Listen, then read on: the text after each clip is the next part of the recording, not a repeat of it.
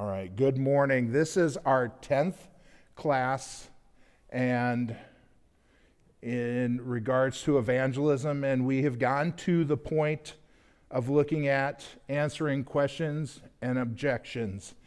And so, let me ask you guys this first question. All right? What would you consider the question that you have heard the most, or objection?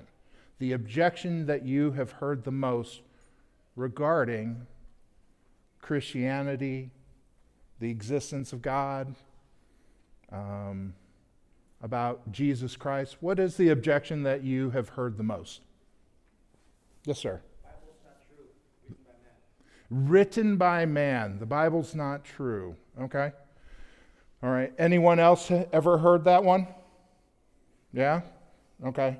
I just heard that one just recently.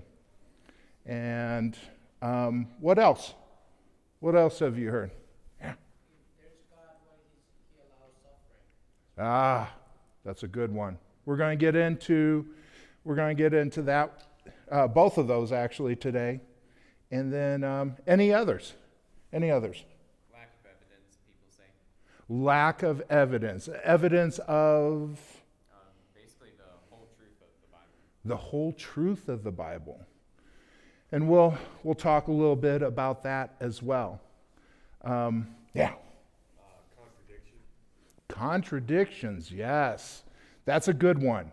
We're not actually going to go into that because that probably needs its own, because there are individuals, and it's interesting, when you typically go to YouTube and you're looking at videos, you'll see these individuals, atheists or individuals that are pointing out these contradictions. And oftentimes what I find in their arguments is their lack of knowledge of hermeneutics and looking at the context and recognizing what the testimony is being said, and also not seeing that in other areas of the Bible, it clearly gives an answer to what they feel is a contradiction. And so what I think that if we are, let me put it like this. Today, as I was finishing up going over this lesson to present it to you, I felt a little depressed. And in fact, as I was getting cleaned up, Jen looked at me and she's like going, "Sweetie, are you okay?" And I'm like going, I just don't feel like I took enough time to sort of bring everything together to make this like a great lesson. And she was like going, "You know what? I know you spent many hours on this. I'm sure it's going to be okay." And then as I was driving here and I was thinking about it, I started recognizing that, wait a second, I am not going to be able to give you all of the information that you are going to need for every question that you are going to face. I can't do that in an hour's time. What you all need to be is students. You need to be students who go. You get a question that is in your mind, and you work it through to find the answers. All right? Don't come to church trying to get all of your education. You need to be the ones that are responsible for your own knowledge and your own education on these questions. All right? And trust me, there are hundreds of questions. There's websites out there that give you 100 questions and objections. And go through and begin studying these things. Don't allow this to be the only information that you get regarding questions and objections to the Christian faith. Okay? Is that fair? Is that fair? Would you agree? Does anyone disagree with that? Because I would love to hear any argument in disagreement. I think that, I know that in 2004, when I started going to the streets and doing evangelism, since then, I have not even gone to okay, you've got the iceberg and you see the point on the iceberg and that's how it is. I'm so far away from having a thorough knowledge of everything. It's something that you just have to continue working on. You have to continue practicing how you would give your argument, how you would give your delivery. You have to continue recognizing that as individuals are asking questions, that you become good at answering just their questions and not going on some rabbit hole. And you need to be specific. And so practicing and studying is so vital. So let's get into this. I'm going to give you just this 1 hour on questions and objections. There's some stuff that I will talk about when we get to it a little bit later that I really think that we could, as a church, benefit from about, 2 to 3 hours worth of teaching on just, I don't know if you guys are know or familiar, I think the youth would be, in regards to the archaeological finds that support the Bible. If we just were to look at that, I would have to do probably 3 hours to go through just probably the 7 main archaeological finds. All right, today I'm just going to skim over 3 of them. But there are so much. In fact, what you find is that so many scientists, archaeologists, they are now saying that literally with every turn of the spade, they're finding further proof of the Bible. It's amazing what they are finding. In fact, you have different archaeologists that are in the top of their field that will say there is not an archaeological find that has ever contradicted the Bible. Everything that they have found has been a support to what the Bible says. All right, so the main verse that we're going to be, the whole thing about answering questions of objections comes from 1 Peter 3:15. It says, "But in your hearts, honor Christ the Lord as holy, always being prepared to make a defense to anyone who asks you for a reason for the hope that is in you. Yet do it with gentleness and respect." And there's 2 things that I want to point out from this verse. The first thing is that when we give a defense, we're honoring God. We are honoring Jesus Christ. We are, in a sense, standing in the gap and proclaiming our faithfulness. And so, if we want, and we should want to as Christians, if we want to honor and glorify God, then we should be doing the second part, and that is to be good, being educated, and doing the things that need to be able to give that defense. But also, how we do it is in gentleness and respect. Do we respect the individual? Do you respect the individual if they have an opposing opinion? I've got no problem with an individual if they don't believe what I believe. I have no problem with that. Because the only way that I came to my belief is because God Himself opened my eyes, removed the veil, and allowed me to see that truth. That's the only way that I got there. And so if someone is opposed to what I am teaching, that just means that God hasn't removed the veil from them. And so there's no reason we should ever become disrespectful, that we should not have gentleness as we're speaking. And we should literally, it should just be presented. in such a way that they can take it and just look at it and then allow the Holy Spirit to do the work from there. All right? So, we're going to go over how should we answer questions and objections. I'm going to give you 5 things, 5 ways on how we answer questions and objections. All right? And the very first thing that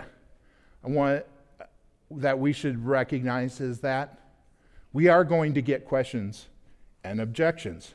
We need to be poised and unsurprised. All right? There will be. You are always going to get questions and objections. And I hope and I pray that you will get to a point to where you are excited when the question comes. All right? What do we call these questions in our home? God questions. When someone gives me a God question, there is something inside of me that just goes crazy. I get so excited. I'm like going, oh, yes, the door has been swung open. Now we have gone from the natural to the spiritual. Now there is an opportunity for me to begin going down this path and revealing this awesome God that I worship and glorify. That I one day look forward to being reunited with. So, in 1 Corinthians 1:18 it says, "For the word of the cross is folly to those who are perishing, but to us who are being saved, it is the power of God." All right? We need to recognize that when we have a good defense, when we have an answer for someone's objection or for their question, when we stand on the gospel, that is where the power is. When we stand on the Word of God, that is where the power is. It is by the Word of God that individuals' hearts and minds are changed. We shouldn't step away from this. We shouldn't just give evidences that do not include the Word of God. We need the Word of God as a part of our objections. And then 1 Corinthians 2:14.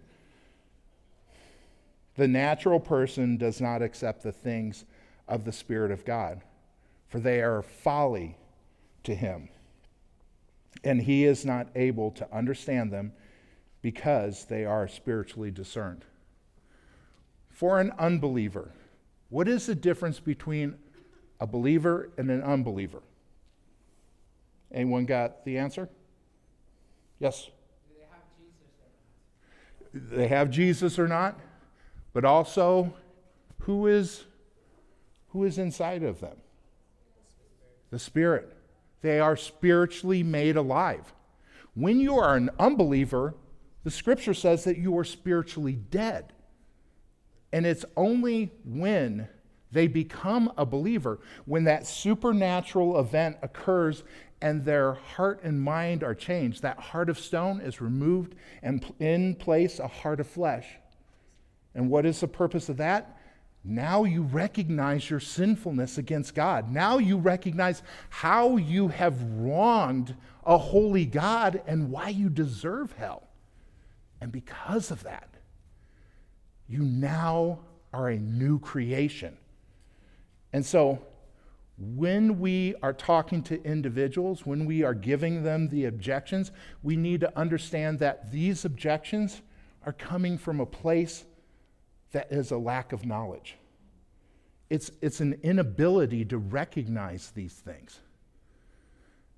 And so you at times will hear questions and you may think to yourself, oh my goodness, that is just not a really good question. Or you may hear things. I'll never forget. One time, I was speaking to a lady down on Fremont Street, and we got to the point to where she said, you know what, I hate God. And I was like, why do you hate God? And she goes, I hate God because he took my grandmother. And I said, really? what do you mean he took her? She said she was 105 years old and she died. And I thought to myself, you should be happy that she had 105 years, because all of us at some point will die. And I could have been critical of her in that, but I recognized that what she was really talking about was the pain over sin. Because of the sin that we have all been given through Adam, we all die. And she doesn't have an answer to that. And so that's where coming in and explaining it to her and helping to realize is that we can't escape death, and we definitely cannot think that God is unloving just because of death. No. Because of the death of his son, Jesus Christ, we will be reunited with him. That's the good news, right? You've got to learn how to turn that around. All right. Next one, respond with gentleness and respect. Colossians 4:6.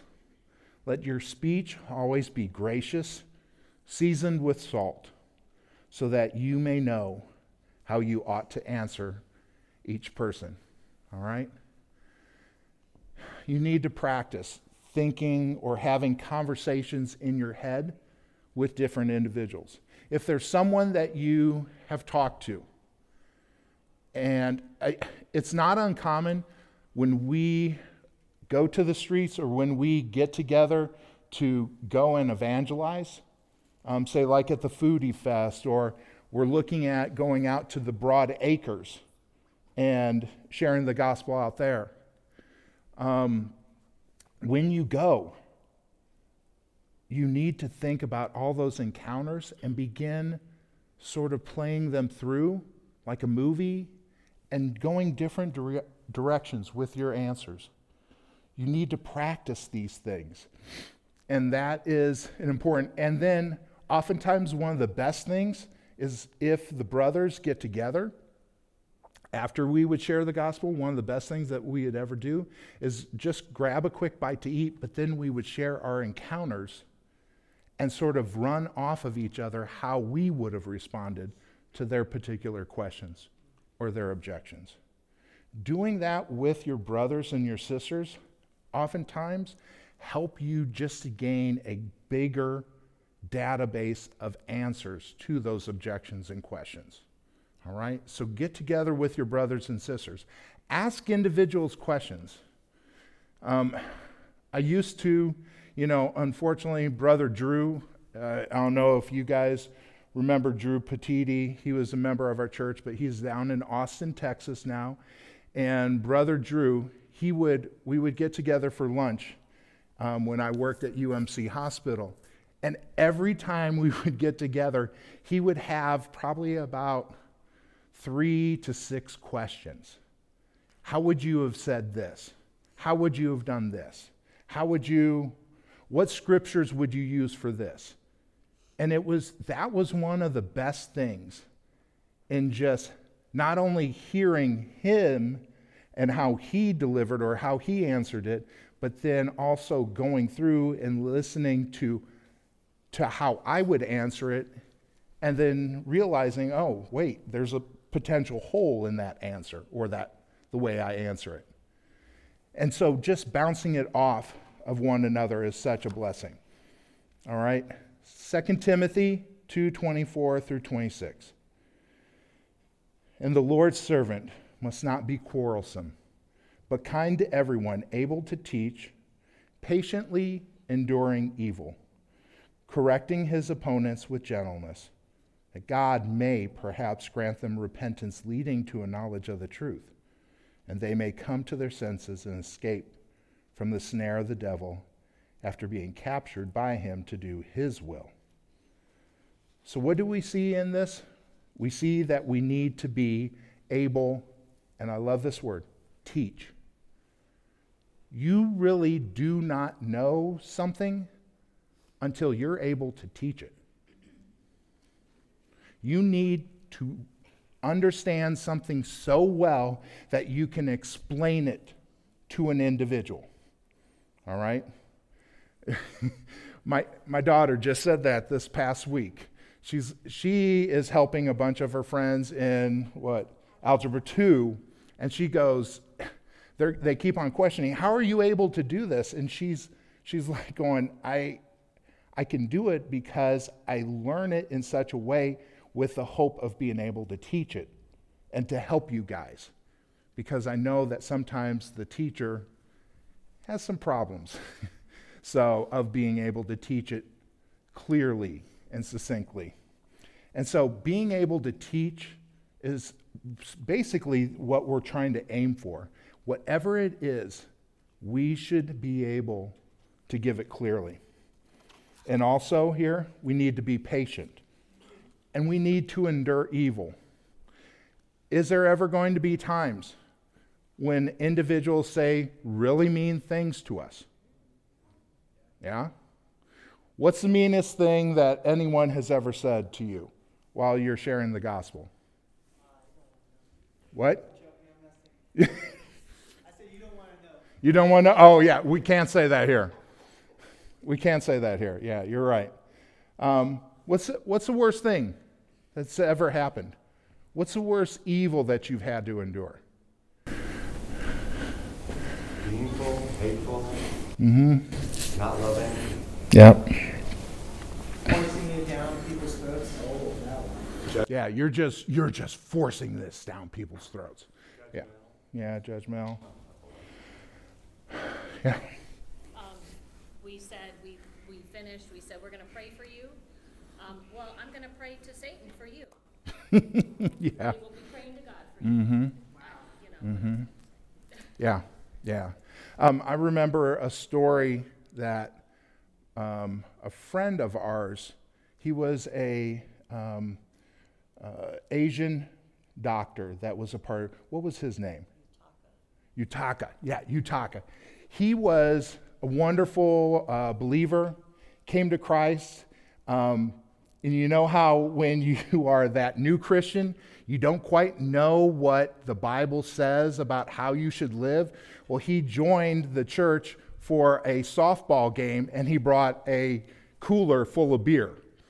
But he was a new Christian, and they're like going, okay, that's enough beer for both teams. And he's like going, oh, okay, I'm sorry. But for Yutaka, he had just this sincere heart.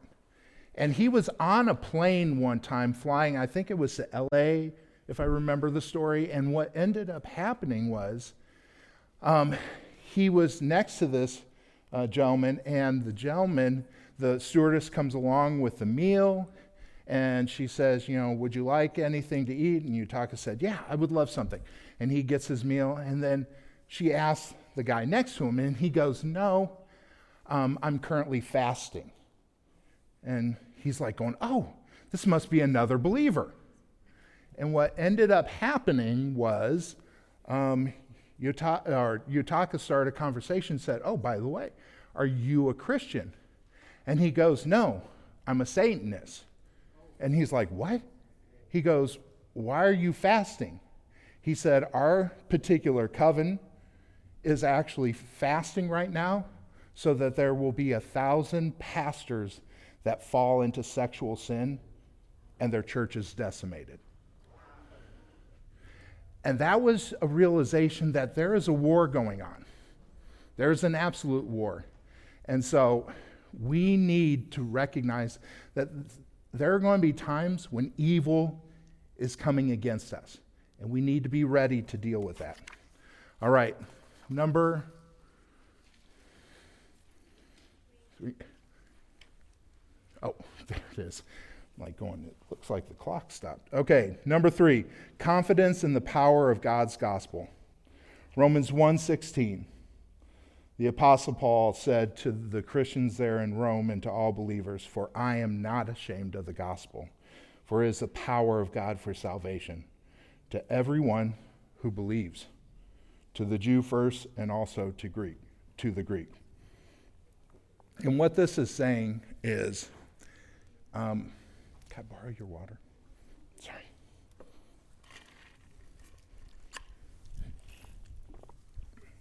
What this is saying is that the power that is in the gospel comes through us recognizing the gospel, spiritually being made new. And that is the power that God is looking at giving his elect. He wants his elect to come and to receive that power. And so when we are answering objections, we need to make sure that our primary point that we're standing on is the gospel.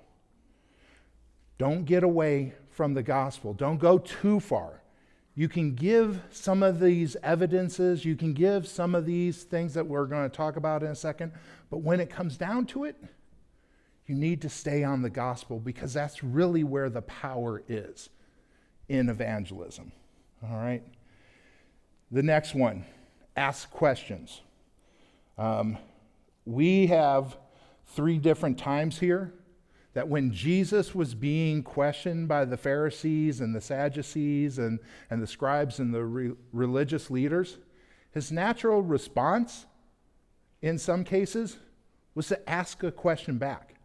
How many of you have ever sort of learned that that is a good tool when you are in not an argument or having a discussion or debate? Asking questions to an individual's question can be one of the most powerful things. Now, there was a purpose in Jesus doing it because what they were trying to do was trap him, and he was basically just sort of going around their trap. We see in Matthew 22:20, and Jesus said to them, "Whose likeness and inscription is this?" In that moment, Jesus is being asked, do you go ahead and give the tax? Are you going to give this tax, the Roman tax? And Jesus was like going, well, whose inscription is on the coin? Well, that's Caesar. And of course, for the Jew, you don't have any allegiance to Caesar. And Jesus comes back and he says, give to Caesar's what's Caesar's, but give to the Lord what is his. And so he answers them well in that. And the questions that we ask back sort of open that door for us to do that. When the rich young ruler came and asked, what must I do to inherit eternal life? Jesus answered him, what did Moses command you regarding the 10 Commandments? Right? And also another time he says, why do you call me, when the rich young ruler comes up to him and asks him, good teacher, he's like, why do you call me good? There's no one who is good except God. And so oftentimes being ready to come back with a question to their question actually does a couple things. Number one, it sort of slows the pace of the conversation. But it also, what it can do is it can help clarify and identify specific terms and what their true question is. Because oftentimes when you are talking to an individual, the question that they're giving may be a very general question, but the real question that they're asking is somewhere hidden within that question. Does that make sense? And so oftentimes asking the question to them sort of helped you get to what is their specific question that they're really struggling with. All right? And so we've got to learn how to use questions to our benefit to help us. And then the last thing, we answer questions humbly. Get used to saying, if someone asks you a question, I don't know. But follow it back up with, but I know where to go to find it. Or if you're talking to someone like a coworker, you can tell them, hey, give me a day or two and I'll come back with an answer. You can easily say that. But be humble enough to recognize when you don't have a good answer, when you have not actually looked at that and made a determination on what is the truth from God regarding that question. If you don't know, just admit it. That's fine. In fact, I've had individuals that said, "Really, you don't know the answer?" "Yeah." And they're like, "That's cool." Because in a sense, I wasn't this individual who was trying to portray myself as knowing all the answers. We don't know all the answers. We can't know all the answers.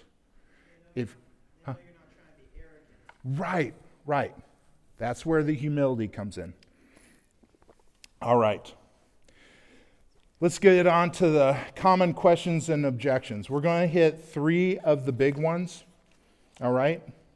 The veracity of the Bible, evil, the question of evil, and the existence of God. All right? When you think about the veracity of the Bible and how can we say that this is the Word of God, all right, we need to have an answer for this. We need to, because when it comes down to it, we have sola scriptura, all right? That is basically saying that we know what God says to humanity because what the Bible says. We stand on the Bible. We don't defer, we don't go against it, we stand on the Bible. And so, to say that this is the Word of God, we've got to be able to give a defense for this. All right? So, how can I believe in the Bible? That would be one of the questions. Is the Bible true? And then, of course, the last one, well, the Bible was written by men. How can it be true? Right? Or the Bible has changed over the centuries. It's been copied and copied and copied, and it keeps on changing, and whatever this particular individual wants to put in there, they put in there, and they keep on changing it. You know that telephone game. You've played that game, right? Well, here's what we need to look at, okay? First off, if we look at the Bible, there's something special about the Bible compared to all other books of antiquities. Now, when we're talking about books of antiquities, we're talking about books that were written around the time when Christ was here or earlier. And when we're looking at them, what we see is that the textual scholars, they say that there are 3 things that they look for to determine if a particular text that was originally written around or before the time of Christ should have, they evaluate on 3 measures. The first one is the number of manuscripts, all right? And a manuscript is a copy that was made of the original. So when an individual wrote a particular book or a particular thing, if it was so important that it was copied, that would be a manuscript, all right? And so the very first thing that you do is you look at how many manuscripts do we have regarding this book, all right? The second thing that we look at is how consistent are all those manuscripts to each other, all right? So if I have 4 manuscripts on a certain book and I lay them out, how much do they all say the exact same thing? And you can make a determination on what is the percentage that it is saying the exact same thing. How different is it between them? All right, does that make sense? The third thing would be, of the manuscripts that we have, what is the earliest one compared to when it was originally written. Because the longer time frame that we have there, the greater likelihood is that there is potential for changes. That it may not be as reliable as one that is a shorter time distance. All right? So, this is actually, if you want to study questions and objections, this is one of the books I'd recommend getting. This is one that I recently, this last summer, one of my hospice patients. It was interesting. I don't know why in our conversations, but he said, "Do you know, I wrote a paper on the Bible and whether or not it was the Word of God." And I said, "Really? I would love to read it." And so his sources were the Reader's Digest and a couple of other places. But basically what it came down to, his summation is we really don't know. We don't know if it is the Word of God or not. And I said, what if I could give you some information that would probably sort of challenge that? What if I gave you some evidence? And he was like, "Yeah, I would love that." And so when I brought him the book, we would go through it when I was meeting with him. And I wish I could say that he came to Christ, but I don't believe he did. I don't know. He never came to a point where he said, "Yeah, this is definitely the Word of God." But you know what? Josh McDowell, The New Evidence That Demands a Verdict. Josh McDowell, New Evidence That Demands a Verdict. If those of you don't know Josh McDowell, he was a lawyer that decided that he was going to put God on trial and he was going to prove that the Bible and Christianity was all bunk. And he ended up looking at the evidence and going, Jesus Christ is God. And so then he went the other directions.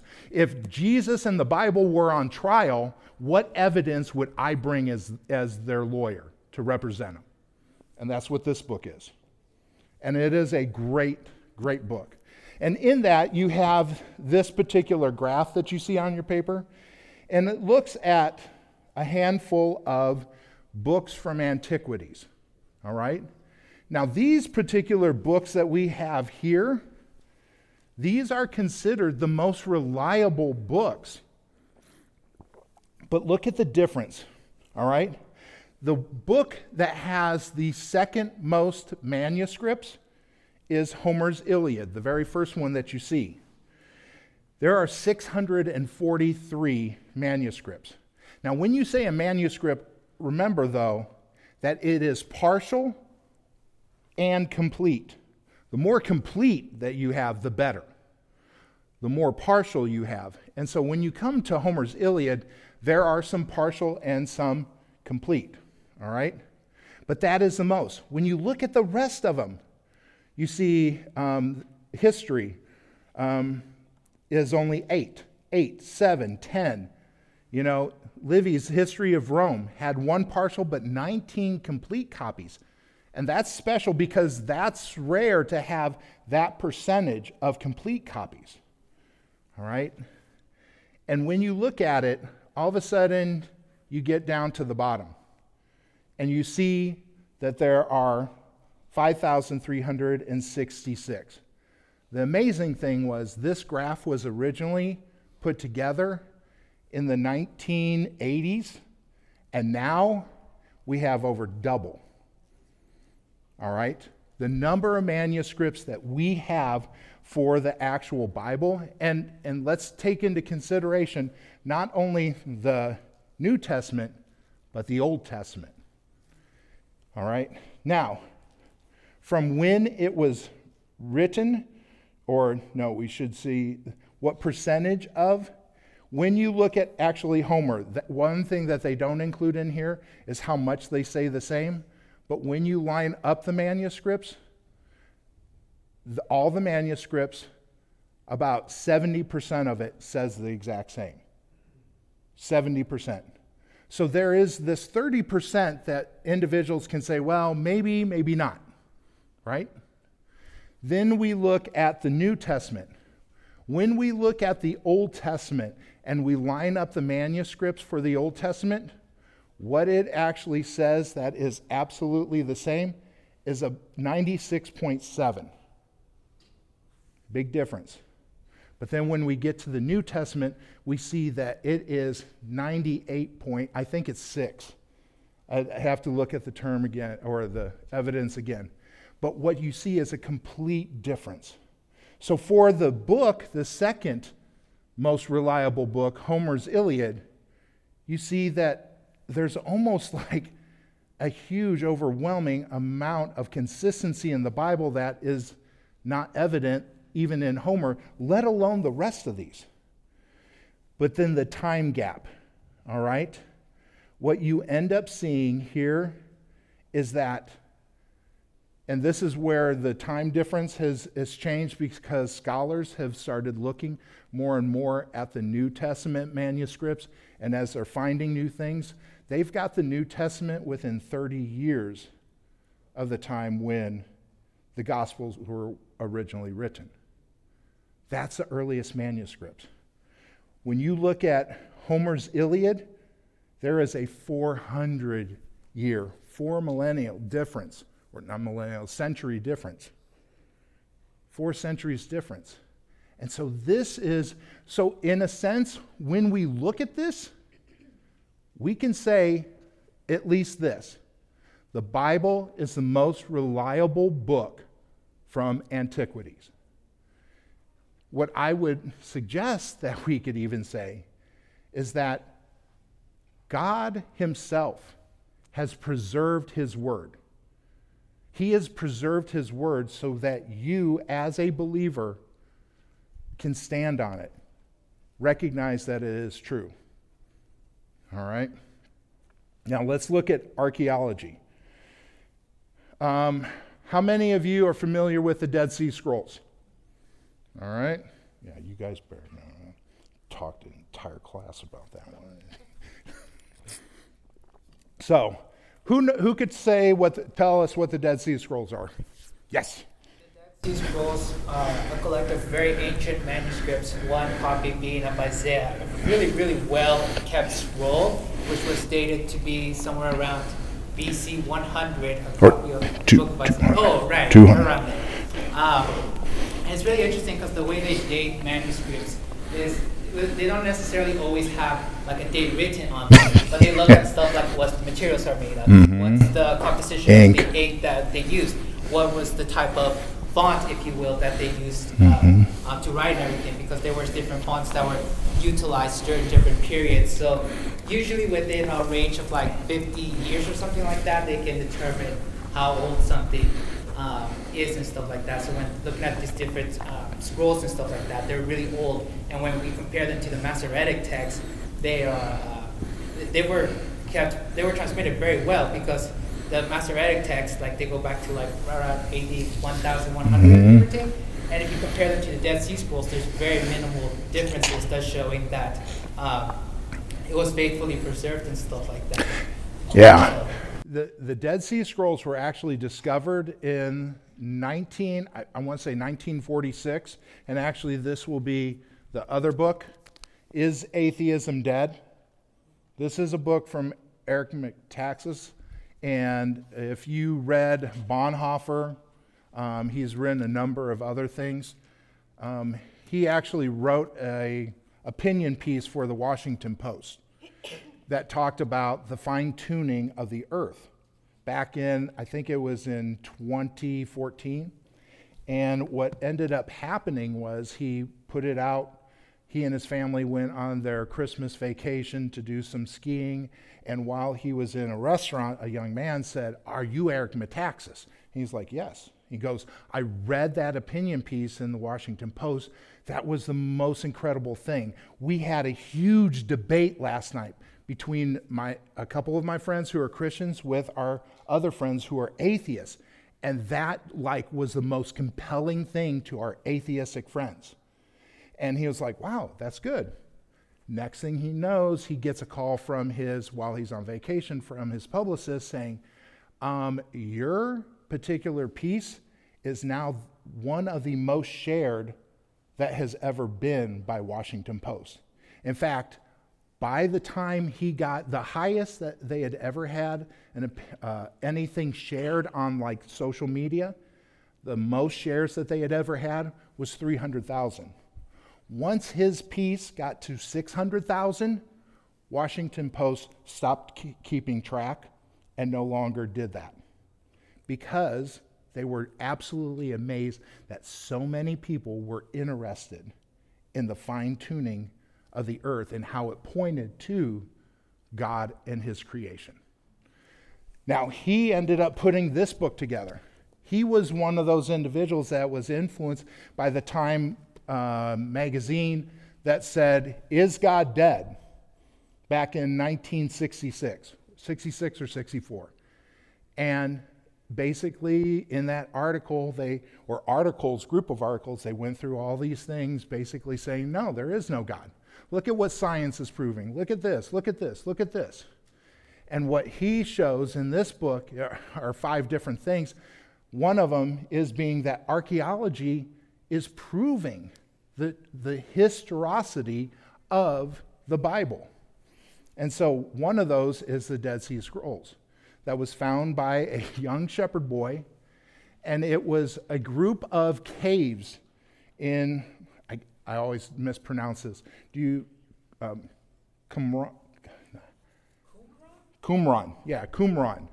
And one of the things that they found in there, they found basically every particular book of the Old Testament, portions of every particular book of the Old Testament except for the book of Ruth. But in it, they also found the complete Isaiah scroll. And the significance of this, remember, I always say this, God writes the best stories. What ended up happening at that time is there was this real liberal sort of movement by individuals that were saying, hey, the Bible may be some fables, maybe some myths in here. It may be similar to like the Greek writings about the gods. Maybe we can't rely upon the Bible. And what ended up happening was they get this great Isaiah scroll. And if you were to read it literally line by line, compared to what we have today, it says the exact same thing. And that is 2,200 years. Wouldn't you think that it would have changed? Not unless God was protecting it.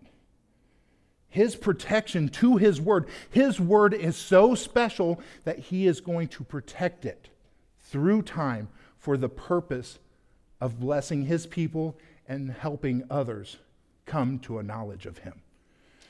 So, also, discovery of Sodom and Gomorrah. In this particular book, Eric Metaxas does a great job of showing the work of the professor at the University of New Mexico, who ended up in his hotel room while in the Promised Land, reading the scripture, and he is there in the portion of Genesis where it's talking about Sodom and Gomorrah, and he's like going, wait, there's a problem. Where they're saying Sodom is, that can't be right. And he started to go with the group, and he presented it to the archaeologists that he was with and said, hey, do you guys want to spend some time on the weekends just going to different sites? Because I think that the location isn't here where they say, but it's actually a different place. And so what they ended up doing is on the weekends, they would go and investigate. They started taking samples. And finally, I think it was 2006, they ended up discovering Sodom. Now, they did not publish anything until 2014. Every year they would go back and they would dig more and go more. And what they ended up finding in this particular location, as they dug through the strata to get down to the later or earlier years, there was one section where there was 5 foot of ash. And not only that, but they saw something that only they could see with an electron microscope. And that is that the pottery that they found, which was blackened on the outside, it actually had something very special with the sand in the pottery. See, when there is heat that is over 2,000 degrees, it takes the actual sand and the glass and it turns it into a special substance called Trinitarian, something like that. Sorry, I don't have that name. But what that shows, the only time that they had ever seen that was when they were exploding the Trinity bomb in New Mexico, and the heat from those detonations would actually take sand and turn it into this substance. And what they realized that there was a cataclysmic event that was so intense that it actually took those pieces of sand and turned it into that. And there weren't any hydrogen bombs at that time. And so they were like going, oh my goodness, what could it be? And then finally the researchers were like going, wait a second. This almost matches up with what we saw in 1908 up in Siberia. There was an asteroid that they're estimating that was over 18 foot wide that detonated basically 2 or 3 miles above the Earth's crust. And when it did, it actually destroyed, I think they said 18 million trees. The intensity and the burning was so intense that you could still read a newspaper outside in London, England, because of the heat and the light that was coming from the burning. That would be similar or consistent to what we saw in Sodom and Gomorrah. All right.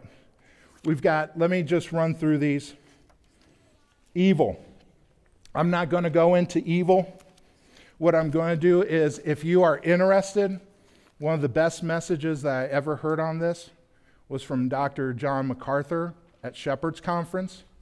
And it was at that time that I realized how God blesses certain individuals, not only as they prepare the message and show the truth from the Bible, but also are able to speak it so clearly. I left that night from Shepherd's Conference just changed.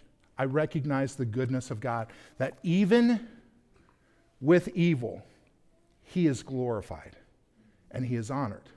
If you are interested, I've got 10 copies up here. Come on up and grab one of these copies. But this is a good one to have. And then in regards to the existence of God, I'm just going to say this. We just got 4 minutes. Romans 1:19 through 21. This is the scripture that you stand on when it comes to those individuals that say there is no God. You stand on this scripture. It says, for what can be known about God is plain to them. And the them there are those who do not believe in God. Because God has shown it to them. Even ever since the creation of the world, His invisible nature, namely His eternal power and deity, has been clearly perceived in the things that have been made, so that they are without excuse. For although they knew God, they did not honor Him as God or give thanks to Him, but they became futile in their thinking, and their senseless minds were darkened. In fact, the next verse talks about how they became, as they turned away from God, they became fools. And so that's why we say that April 1st is National Atheist Day. So, also look at here, Hebrews 3:3-4. For Jesus has been counted worthy of more glory than Moses, as much more glory as the builder of the house has more honor than the house itself. For every house is built by someone, But the builder of all things is God. We know that there is a creator because of creation. You know that when you look at a painting, that there was a painter. If you ever climb the picture that you see there, if you ever climb to Angel's Peak in Zion, what you'll see up there are these rocks that are placed on each other. Now, I can honestly say that if I took 100 atheists up there and I said, did these actually occur naturally? I don't think you would get one that would say, oh yeah, that just happened over the billions and billions of years. No, that didn't happen. You see the formations, you see everything, you know that someone placed it on there. In fact, the likelihood is when you get up there, you'll see someone placing some up there at that moment. So we know that there is a creator because of that. All right. I'll let you do the studying, but please be faithful in studying yourself. Do the reading. Try to make yourselves well educated on being able to give a defense. And if you can't, then go back and pray and study more. Okay? Let's pray.